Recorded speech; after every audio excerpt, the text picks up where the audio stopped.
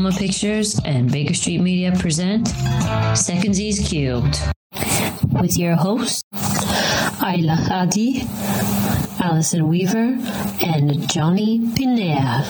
Secondsies Cubed is a technical podcast dedicated to critiquing and celebrating performing arts and inspiring the next generation of creatives. But I think, I think this is where we can go to the next chapter of this story, which is the industry, because I think we covered the family stories, cuisines, and some fun tangents based on what we saw here from Congo. And also thanks to Congo for inspiring us, for DR Congo for inspiring us for this episode, because it's a really fascinating place. I haven't been there personally yet, but I would like to explore it sometime. So that'd be fun. 100%. 100%. Okay, well, we're off to industry news, folks. So I just want to put it out there that it's really difficult to find industry news at this moment that does not fall into two categories, which I feel I have covered ad nauseum. Yeah, like on one end, it's like AI, and then the other is like the strike. I'm like, I need something outside of that. So I did find something. It's like, it's everywhere. So this one isn't like big scale industry news, but I did find it interesting regardless. Our industry by the news way, if is you have based. Finding, you can search by form of art, because if you're just looking entertainment news, it will always give you film, because that's what people are crazy about right now. But if you do just go to one of the niche areas that we're doing, then you might find. Yeah, I think next time I'm going to look for more niche. So this is like happening in the US. As we know, the main hubs of the filming industry in the US are like people mainly associated with like New York or LA. Atlanta too is like a big hub. Mm-hmm. And another hub that I had learned of in the past through my friend who's also in the industry is Austin, Texas. When she told me Austin, I'm like, really, Texas? Yeah. Mm-hmm. She's like, yeah, there's like a big industry happening there. I'm like, well, the more you know.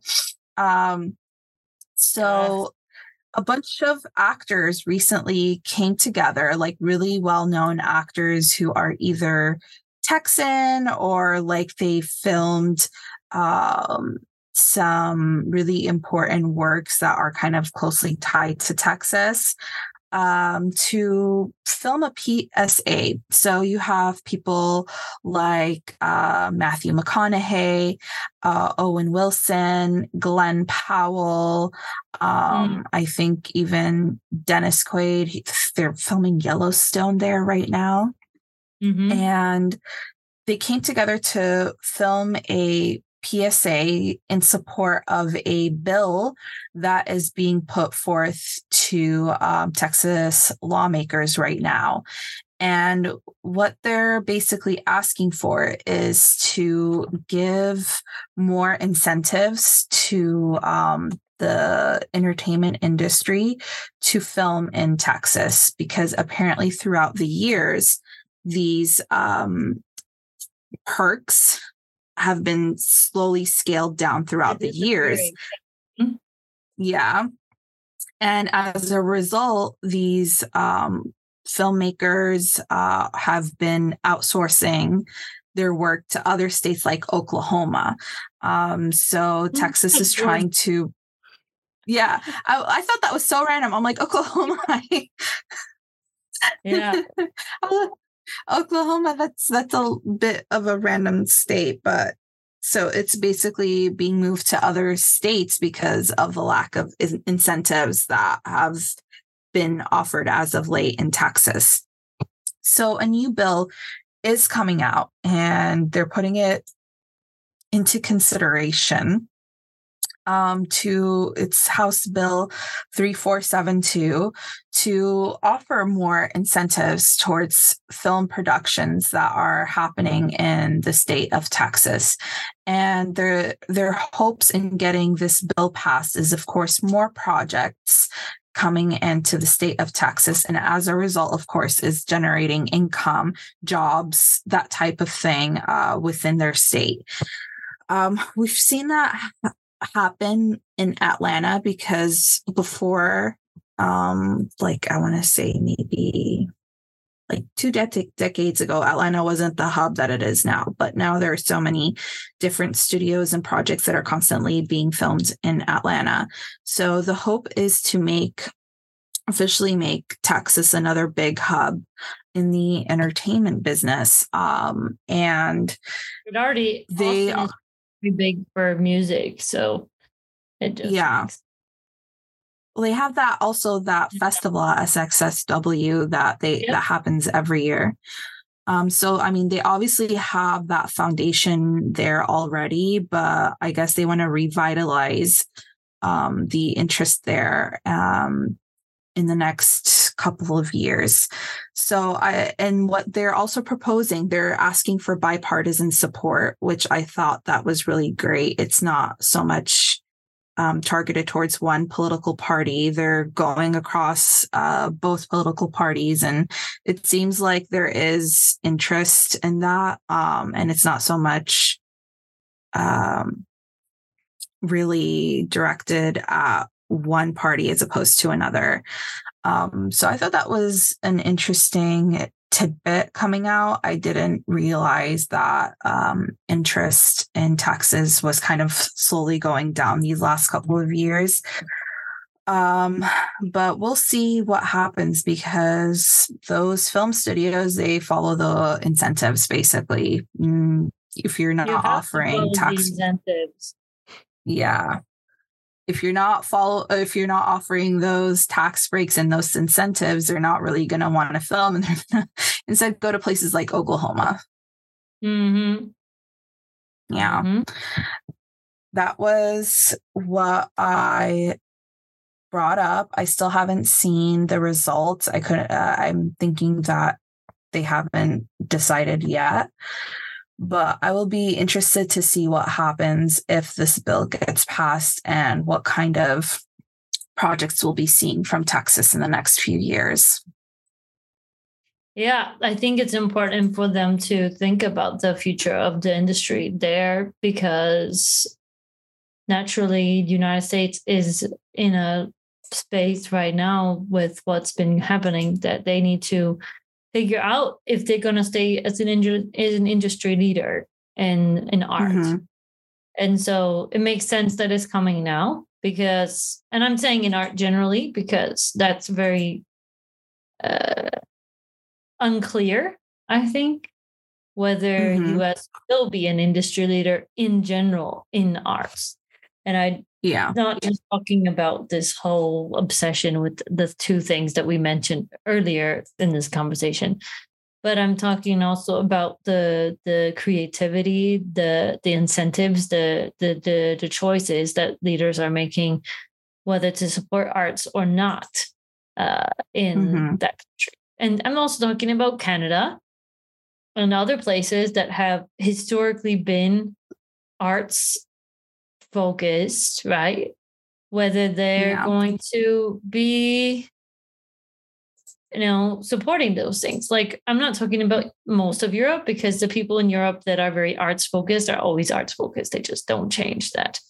But I am talking about North America, some places like UK, I will count as one of the people, it's an exception to the European trend of keeping art generally high level because UK is also going through something.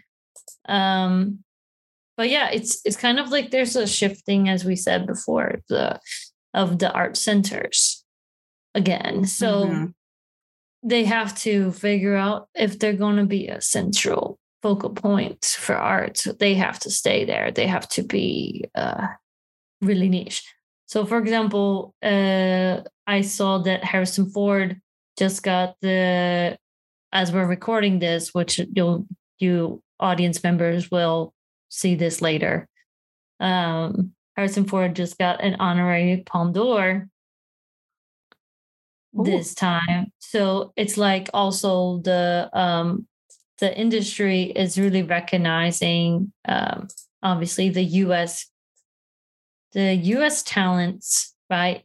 They're recognizing the US talents alike for what they are, because they keep pushing out content. And there's a film that, don't quote me, but they have a very good chance to win. The Palme d'Or. And let me just there's a film by Jonathan Glazer. What's the title? So one of these World War II thingies. Wait. I feel like in World War II movies always get some sort of recognition. It's called Zone of Interest. That's what it is. The Zone of Interest. Yeah, of course they do. So they know they're on. It got a 6-minute standing ovation. What? 6 minutes? Yeah, 6 minutes. People can clap for that long? Yes, I saw it happen another time for A Hidden Life with Terry. So Terrence Malick. That happened before for A Hidden Life. Of course, it was also a World War II story. But basically, it's a adaptation of a novel by Martin Ami, and it's very ambitious because it's set in Auschwitz, and it's telling a story of an officer who becomes entangled with the camp commandant's wife. Okay. Yeah. This is the movie that got a 6 minute standing. Yes. With Harrison Ford. I'm pretty sure this Zone of Interest Harrison Ford was getting an honorary Palme d'Or. Okay. Zone of Interest has something to do with something else. Okay. But basically, the idea is it already got a 6-minute standing ovation. I would expect it to do very well. Who's attached to the project? Sandra Huller, Rudolf Hoss, Ralph Herforth, Christian Friedel, Mary Rosa, Daniel Holzberg, Stephanie Petrowitz, and Sasha Maas, Max Beck, Wolfgang Lampe, and I can't remember who produced it. I'm like, sometimes I'm catching the photo calls to see who's associated with what. There's also there's a documentary by Wang Bing coming out of China, which I think also has a very good chance to do very, very, very well. It's a very niche story about textile workers. So, Wang Bing is always really doing a lot of documentaries, and it was partly produced by French. So, definitely a one to check out. So, as far as the industry goes, people are recognizing the US talent. But if I take a look at, for example, the Cannes selection, it's pretty diverse from around the world. And I think that the just like any of the arts right now, I think that the US kind of domination of the art forms, as far as like the more popular arts, right? When I say popular, I mean masses art forms, is not so much now. So it's very interesting. And I'm hoping that we can see more of the diversity coming to the arts in terms of global art. And I wonder what will happen to the US art scene in the future, if it will go through a reset or something like this. I don't know. I mean, honestly, it's not surprising. I feel like there was definitely a moment, especially in the early 2000s, where you could see it happening from even like an education perspective, like cutting out art programs at schools and more like standardized testing. It definitely that was kind of a cultural reset moment, I feel, for the United States. Like there was just this huge cultural shift that was happening. And I think that we're seeing now the fruits of that reset that happened, and this like cultural shift right now when you're not putting value from a young age, from school age, in the arts. What do you think is going to happen? In the public school, no. Yeah, well, I mean, most kids end up going to public school. So basically right now, the arts are going to be reserved for people who come from privileged backgrounds, and even children who don't come from privileged backgrounds. What do you call them? Those magnet schools where kids can apply to go. You know what I mean? Yeah, but even then, like it require, even if it's like someone who isn't necessarily like from a financially advantageous background, there's still a amount of privilege that goes with being able to attend. Like let's say you have parents who are working all the time and can't drive you to that school, right? And you have to rely on a school bus to get to school. You're not going to be able to go to that magnet school even if you were accepted. So unless it's like related, unless you're in the metro area, for sure. Yeah. So I feel like cutting down those programs definitely has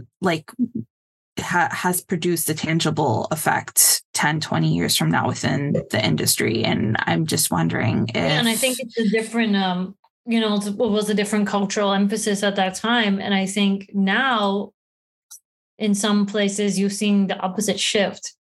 Like, start to shift around again.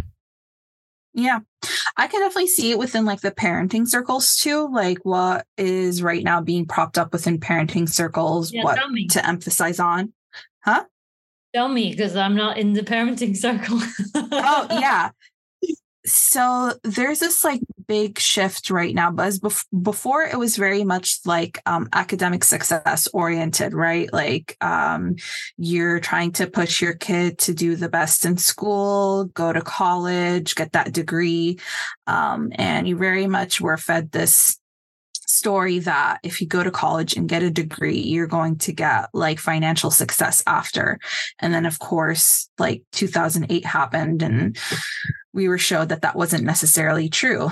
Right now with parenting, it's all about parents kind of examining their own generational cycles and the trauma that they have, acquired throughout their life and wanting to shift that and not pass it on to their kids anymore, and to teach them to be emotionally intelligent, emotionally healthy, having boundaries, that type of thing. So it's not so much of like, I need you to do really well in these standardized tests and scores and things like that. It's more about making sure that they are mentally and emotionally strong and not wanting to riddle them with anxieties and all these traumas that they have been passed on by their parents, who their parents got passed on by their own parents, and so forth. That's kind of like the big shift and focus that's happening. Cycle is what exactly. And it's like, there's a term for it. It's like called gentle parenting, which, it's also authoritative parenting, but just, in a gentle way. And it's all about also empowering your kids too. So things like wanting them to learn like all their body parts and body autonomy, and also teaching them practical skills, like how to take care of themselves, how to cook for themselves. It's like really interesting. Do you see these, like, especially like Montessori kid accounts? Yeah, you'll see like Montessori program right now. Yeah. So like you'll see like these 2, 3, 4-year-olds, no kidding, no joke. No, I know. They'll be like, your nephew. Yeah. Is he like cooking full on meals? He's doing stuff at 3 years old that are great. Like It's a I really good saw. program. I love Montessori. Yeah. Yeah. So, like, there was this 4-year-old brother talking to his 2-year-old brother who, like, I think broke something and was upset about it. And he was like, "It's okay, Jonah. You broke something, and you did it because you had big emotions and you were angry. And now you're sad that you don't have your toy anymore." And, like, he comforts his 2-year-old brother, and, like, the 2-year-old brother, like, starts to calm down and, emotionally Yeah. regulate. I'm like, Like that's like my nephew. So like yeah. he's doing really well with his like coloring because it's like 3. He's doing really well with the Aw. coloring and doing the little tasks like label that plant, like color this leaf, or the little thing that they can Yeah, do. yeah. This is a leaf, right? And so the teacher's like, he's really doing great, like to do his tasks during the day, and he'll fly through those so that he can play with Legos more. He's He's practicing time management. Yes, exactly. I was like, good job, little guy. I love you, LJ. So that's like they're great. They even have like all the farm animals and they teach them all about Yes. really things. I'm like, I love Montessori method. It's awesome. So yeah, if Yeah. kids that can get this kind of education from their family and also from the school. I will say also Montessori does really like value teaching emotional Oh yeah. intelligence to their kids, being Yes, able I to know. label their Mhm. emotions. Yeah. Yeah. And practice emotional regulation. So I'm curious to see with this shift in parenting, what kind of a cultural reset will happen and what the results will be from that parenting shift. Yeah, I hope there's more good art. Yeah. Me too. As we I said, try ladies at and least with my gentlemen, just the kid-friendly episode. very on theme. Yeah, we are really on theme. And this also goes back to the thing of like they learn how to do little like creative tasks. And like also I like that they have for example with sports, like the way Mm-hmm. that they're doing sports now. Like I'm not a fan of the thing. Like you have to teach someone that there is winning and losing in life. But like I do like the way that they're starting to coach kids in a maybe a better way than I got coached in sport, which was like, Yeah. but thankfully I had good coaches who were not like abusive, like some of my friends. Yeah. I just had, I had funny, I had funny coaches. Like one of them, I remember Coach R would be snowing, okay, snowing outside, and we would have to still run, where however many kilometers. Ooh. He would be like, now, ladies. Now, it's a lovely day. Let's go out and run. And he would be sitting on this box of pennies. And like, now, ladies. And he would just be out in the like market coach. And he Tell used me to why I be can perfectly imagine this and this person, what he looks like. he's like a little bit larger now. He used to be a football guy. And I mean football is in football, like not, or they call it soccer, I guess, anyways. But he's this like football guy, and he's like, now, ladies, it's a lovely day. Come on, and you're gonna do it. And he was very nice as a coach, like a great Yeah. coach. And another one would be if we were in high school. So if some girl was getting distracted by one of the guys on the lacrosse team or whatever, he'd be like, now, we need a little less Johnny and Susie time. Now, come on, we gotta get out there. We gotta go. Oh my gosh. He sounds precious. He was precious. But some of my friends had really bad coaching experiences, and I'm glad that there's more accountability for coaches and for. And we were also lucky in the theater, like backstage. I had a very supportive backstage experience for my first experience. Mm-hmm. Yeah. Even though it's still a lot of pressure, people still, curse like a sailor or whatever. Like it was a more. I guess it was a more supportive environment than my first backstage experience than what the industry usually is, even though it was at a time where, yeah, we were having a different era back then. But I think people coming up now, some of them have a more supportive experience. The only thing that I'm concerned about is people learning about failure. and the benefit of failure. You know what I mean? Like there are some parents, I feel, at least from observing some of my interns, that don't allow their kid to fail. They don't allow them to comes into the high pressure environment. Mm-hmm. Mm-hmm. Yeah. And that's where you learn most of your valuable lessons. Yeah. And so, like, for example, there's that one piece that I told you about where I have some of those guys there, and that was their first time they're learning some really significant lessons. Like one of them said to me this week, he was like, I learned this week that time is money. And I was like, that's a really important lesson.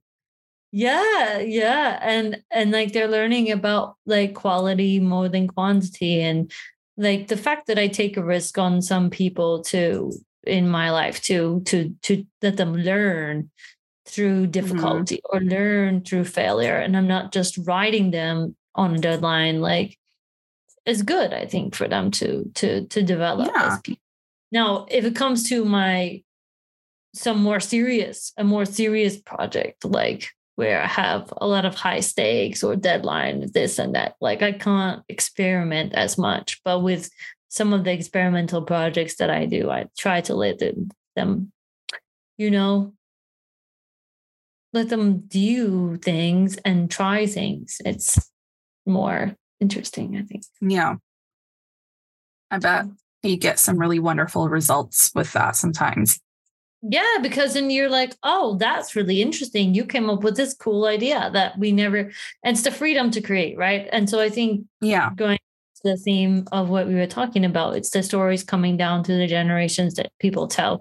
It's the way that people value art or culture, which can change the culture. Like, for example, if you're all stuck on science and maths, well, that's the focus that's going to be there. And you're going to not have arts as your focus. Maybe you need more or technicians. So of course your school system is going to focus on science, maths, and this, right? But if you also value the arts, then it's important to do both. I think it's really important to have a well for people. Like, and I'm in, so let's just say I'm in business and art. I still believe it's really important because if you can't do this, you miss something. It's all about balance. If you want like a fully rounded out, balanced human being, you have to address all the subjects, in my opinion. Absolutely. Yeah. Yeah. And I didn't like maths when I was younger because I couldn't see how it was useful and practical. But if someone would have taught it to me in the way that some people are teaching it now, which is a very practical approach to maths, and not just like get up here and do this problem. A plus B equals C, like. Yeah. It was not, I thought I was bad at it, but I think what I had was math anxiety at the time and I didn't know it.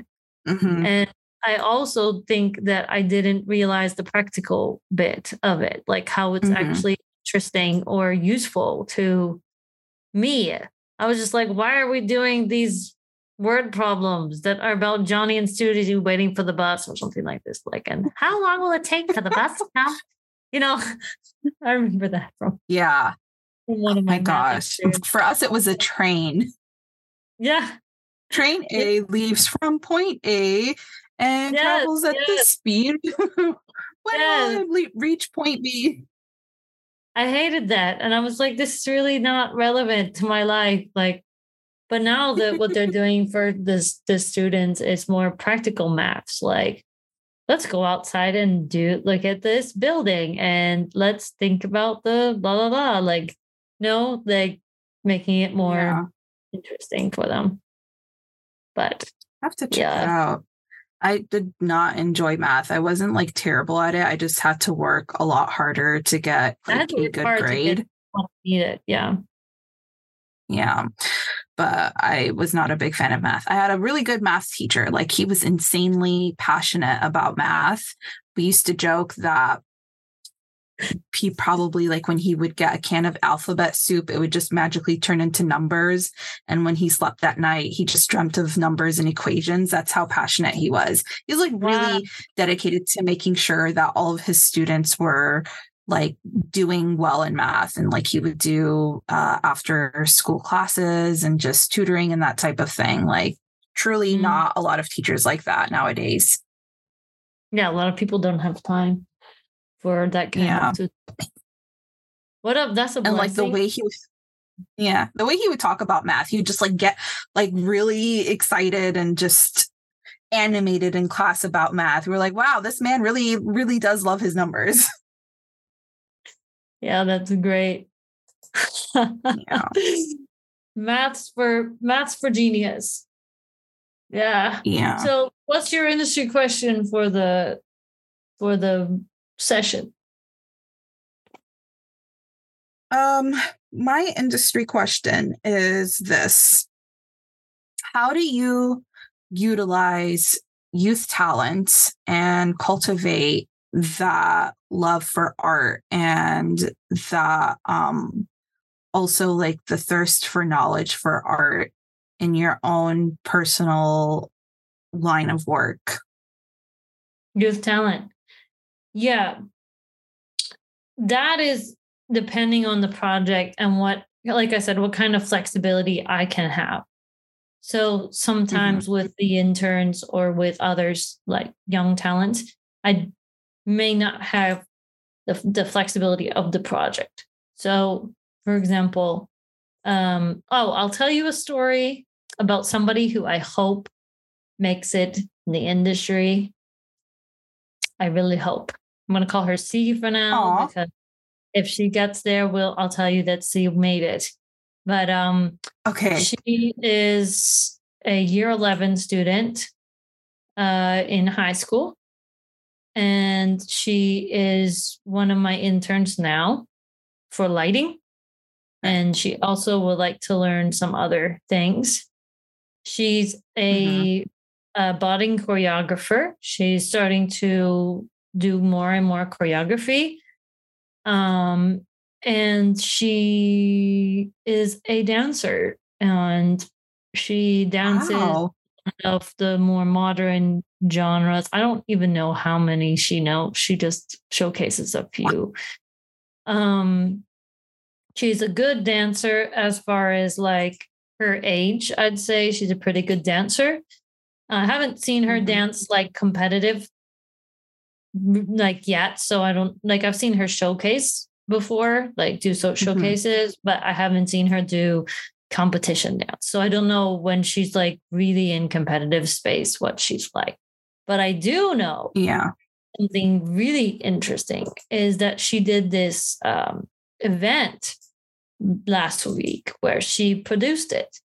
And I was the executive producer as far as the technical, and then another person was the in charge producer for their side. But I let other people run the line. Production management, getting my stage and filming stuff. I let somebody else do the production management that day. And she was the student producer. So basically, she had the flexibility to learn the skill of producing that time as far as that show, because she had the brainchild for it. She had the idea for it. And she basically worked to put it together under the supervision of a few, one or two people. So essentially it was the usual music plus bands plus like she kind of wanted a club kind of vibe plus dance, and everything was really choreographed, really pulled together. And she did original choreography, original lighting design for this. And actually it was probably the best design that I've seen a person of her age do in a little while with the budget that she had. So really impressed. And the rest of the crew supported really well. I had, for example, someone and they were all interns running the show. under the supervision of others too. And people, so I would say from age 15 to 19 years old. And wow, that's extraordinary. Very nicely. And that's an example of how I can give autonomy to them and the flexibility to do. There was maybe 100 people there, so it wasn't like big, but it was it was still fun for them to showcase. And we used a space that's like kind of industrial, so it had a really fun little vibey vibe. And I think she did great. And that's the kind of stuff that I can do sometimes to allow them to deal with situations, handle problems, like sort out logistics, deal with their volunteers, plan their staging, da-di-da-di-da. Gives them a chance to feel what it really feels to do it. And it teaches them leadership. It teaches them, lots of skills. Long story short, it's a really fun opportunity for people. Like, I think that's one thing I try to do is give people experience for the real world. Because I had a very good technical director who did the same thing. Oh, so you're imparting that same technique with your interns and the young talent that you work with. Yeah, because we would even have 24-hour calls, for example, for a loadout occasionally. And they would have their professional staffs also for this theater that were older than us that would mentor us. When I was very young, I was 16 when I started. And he was awesome. He would give everyone the opportunity for the older ones to mentor the younger ones, for everyone to run the shows, to do the things. And that venue was huge. It was big. Wow. And they would so it's like you were really pushed off the deep end into the world. Because they would do rentals with a lot of good talent too, because of the venue was good. So people would come. Like, for example, Dantes Ballet would come there every year. Oh, wow. Like, that's not a joke.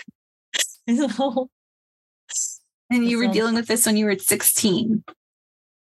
We're dealing with a lot of stuff when I was 16. Yeah. I remember, just give you one little story. The first show I ever worked, I think it was Miracle Worker. And I was doing, what did I do for that show? Oh, I was running props. That's what I was doing. So just running props here and there. And then there would be times where it's just like nothing happening. But then there's times where it's like so much happening. So Miracle Worker is a really action heavy play. And I pity the stage manager. But yeah, that was my introduction. And we would be so tired, but we were just really loving it. And as long as everybody did well academically, we were allowed to do theater. That was the clause. I'm sure that you really loved that. It was so much fun.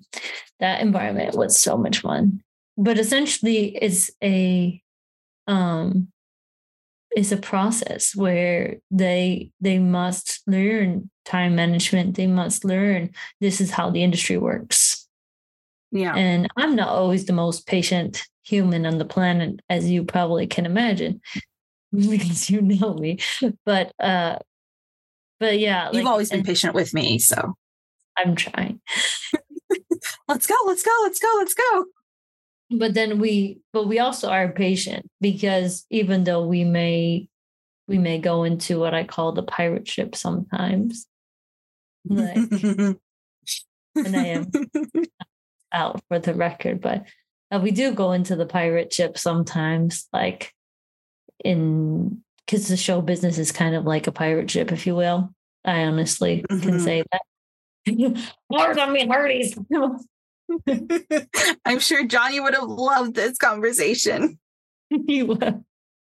But yeah, basically the idea is it's kind of like a pirate ship or a ship. You really are moving things along quickly.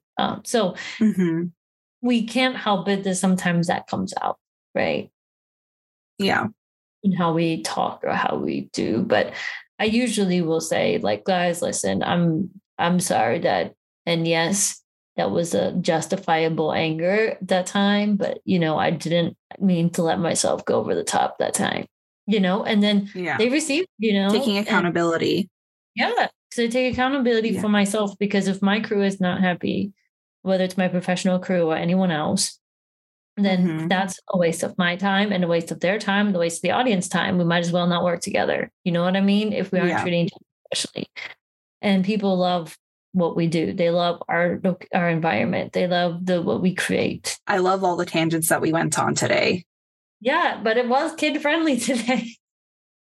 It was. Today was the episode of the youths. Thank you, dear audience members, for your support and for walking with us as we go on this anthology of the arts of many cultures. And we'll see you next time for more of our adventures.